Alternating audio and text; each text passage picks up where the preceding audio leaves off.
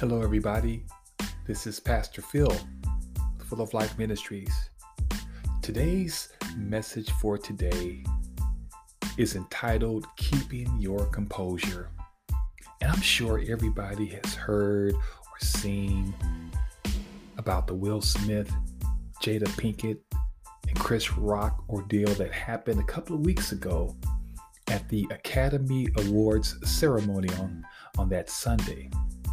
But today is really not about those celebrities, but it's about handling moments when you may believe a response is necessary in defending yourself or someone else. But the key is keeping your composure will allow God's light to shine in the face of an offense and will ultimately demonstrate what real strength looks like. In the book of James, chapter 1, verses 19 and 20, it talks about, my dear brothers and sisters, take note of this. Everyone should be quick to listen, slow to speak, and slow to become angry, because human anger does not produce the righteousness that God desires. You see, in the world that we live in,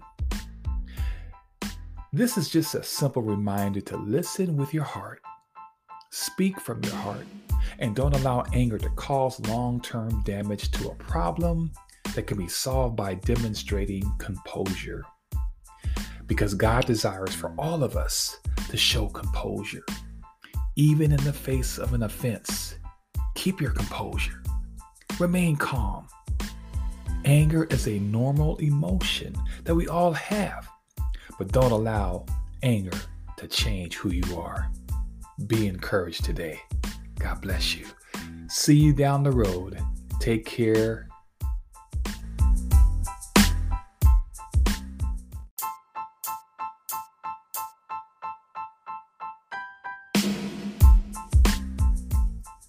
Hello, everybody. This is Pastor Phil, Full of Life Ministries. Today's message for the hour is entitled Soft Words. We live in a world where our language, our expressions, our frustrations get the best of us. We say things that become counterproductive to the possibility of healing or solutions to take place. The good news is the book of Proverbs, chapter 15, verses 1 and 2 tells us, a sensitive answer turns back wrath, but an offensive word stirs up anger. The tongue of the wise enhances knowledge. The mouth of a fool gushes with stupidity. Yes, the word soft in God's word simply means mild, gentle, kind, not severe or unfeeling, as a person of a soft nature, a person who's considered civil, courteous, as a person of soft manners. He or she has a soft way of asking favors.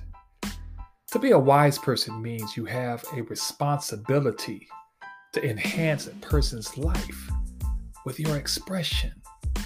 Offensive words, well, everybody, you know the outcome. Today or tonight, let's be responsible and know your words matter. Be encouraged. Love you with the love of Christ. See you down the road. God bless you.